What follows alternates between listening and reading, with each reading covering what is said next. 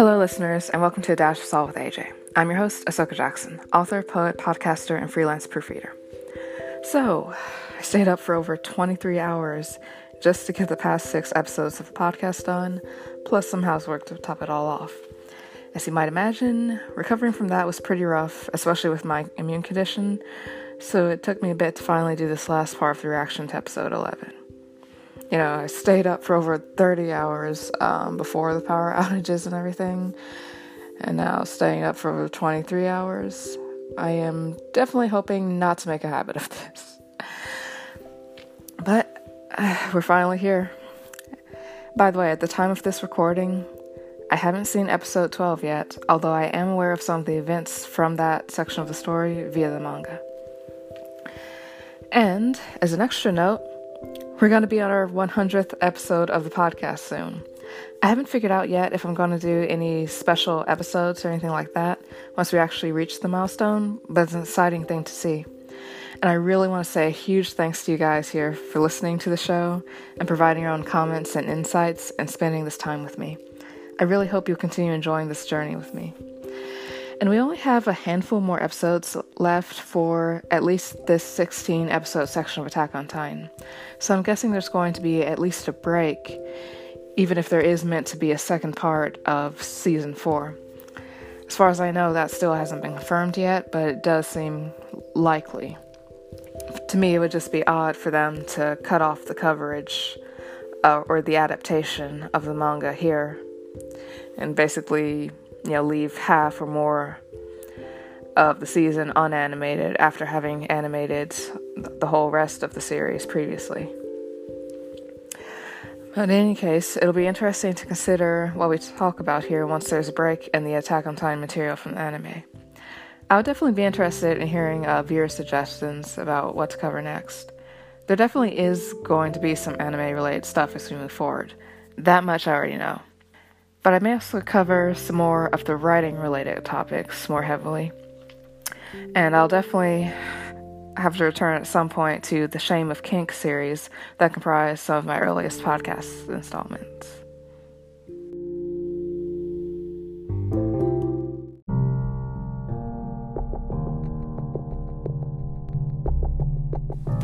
I left off last time speaking of that heartbreaking and tragic theme that's been repeated in this season. Eren asked Reiner why his mother had to die. Then Gabby asked why Udo and Sophia had to die. And now Kaya asked why her own mother had to die.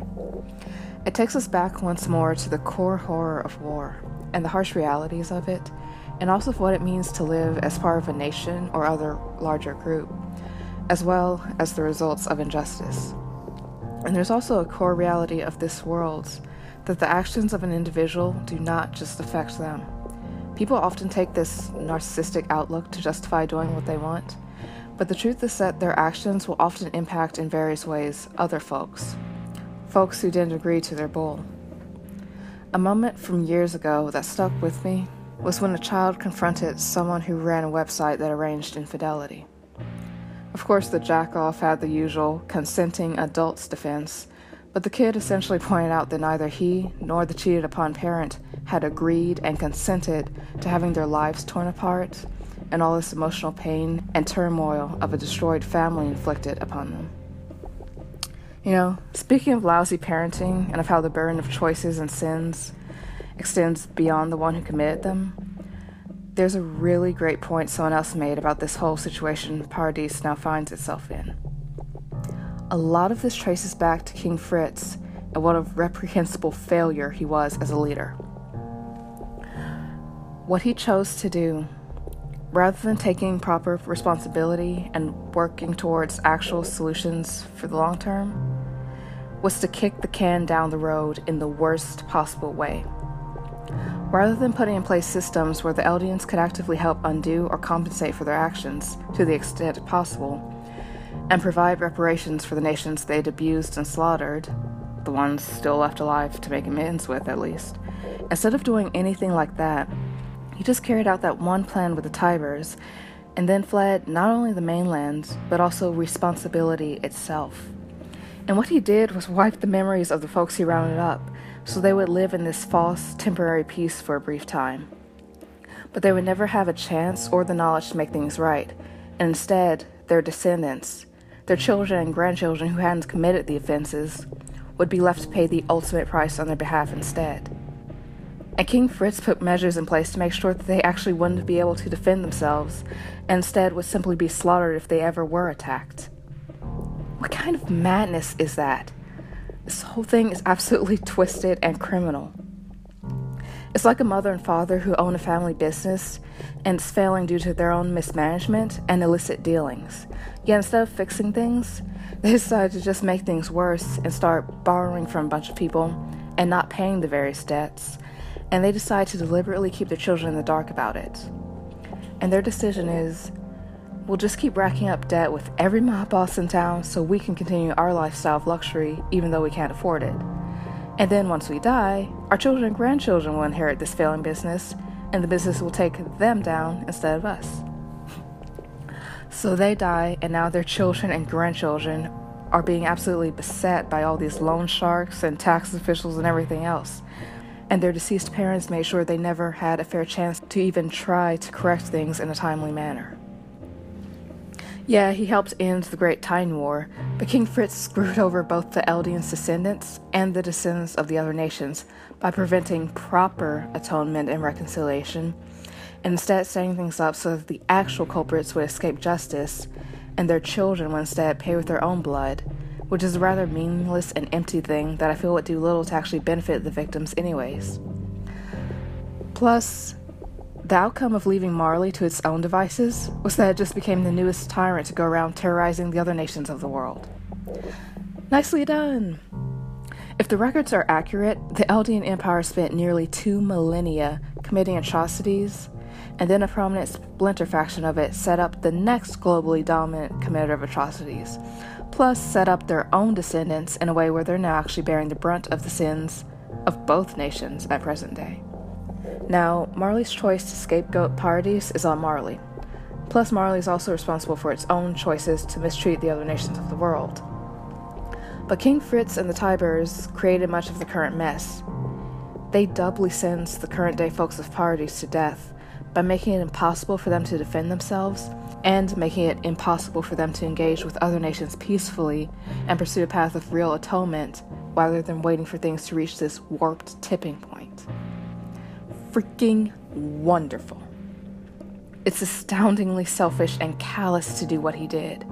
You escape justice yourself, sends your children and grandchildren to paying the ultimate price on your behalf, and try to remove any chance of their paying a less extreme toll that would do more benefit to the victims. And it's certainly arguable if letting Marley abuse its powers is really a good act of penitence. Especially since it's like they're just extending the suffering of the nations who were already mistreated by Eldia. It's like an abusive wife grants her husband a divorce, but then just sets him up with another abusive woman as the next wife. The more I consider it, the more I agree with what that other commenter pointed out regarding Fritz. Although again, all of this assumes that we'll get confirmation that this is the real course of events that took place.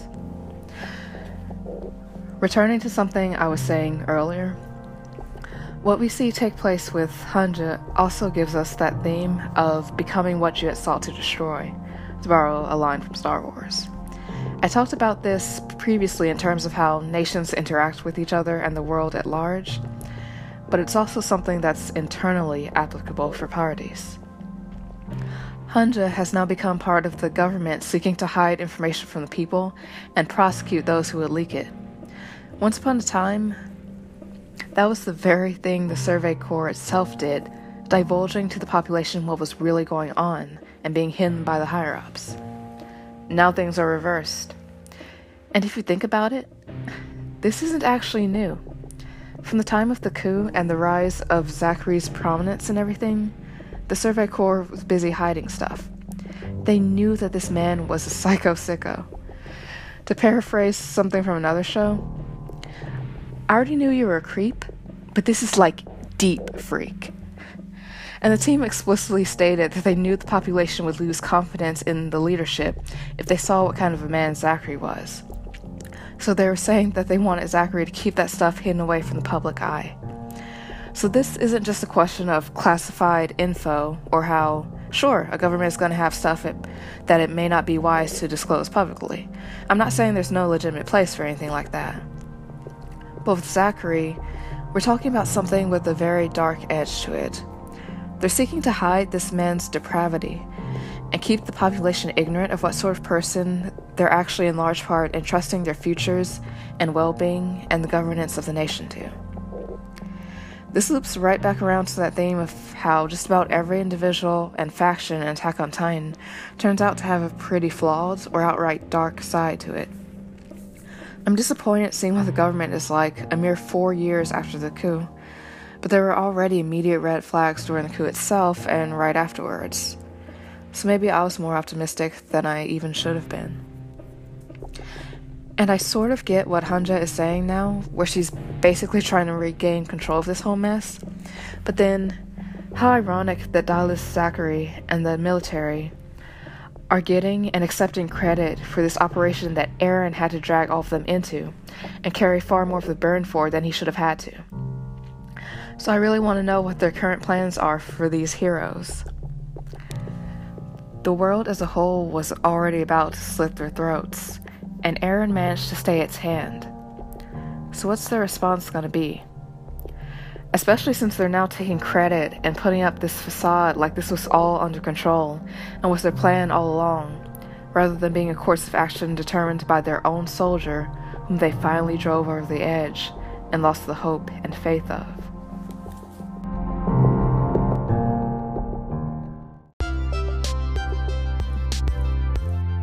Alright guys, thanks for listening, and I hope you've had a great time with me for this episode and the rest of my coverage for episode 11, Deceiver.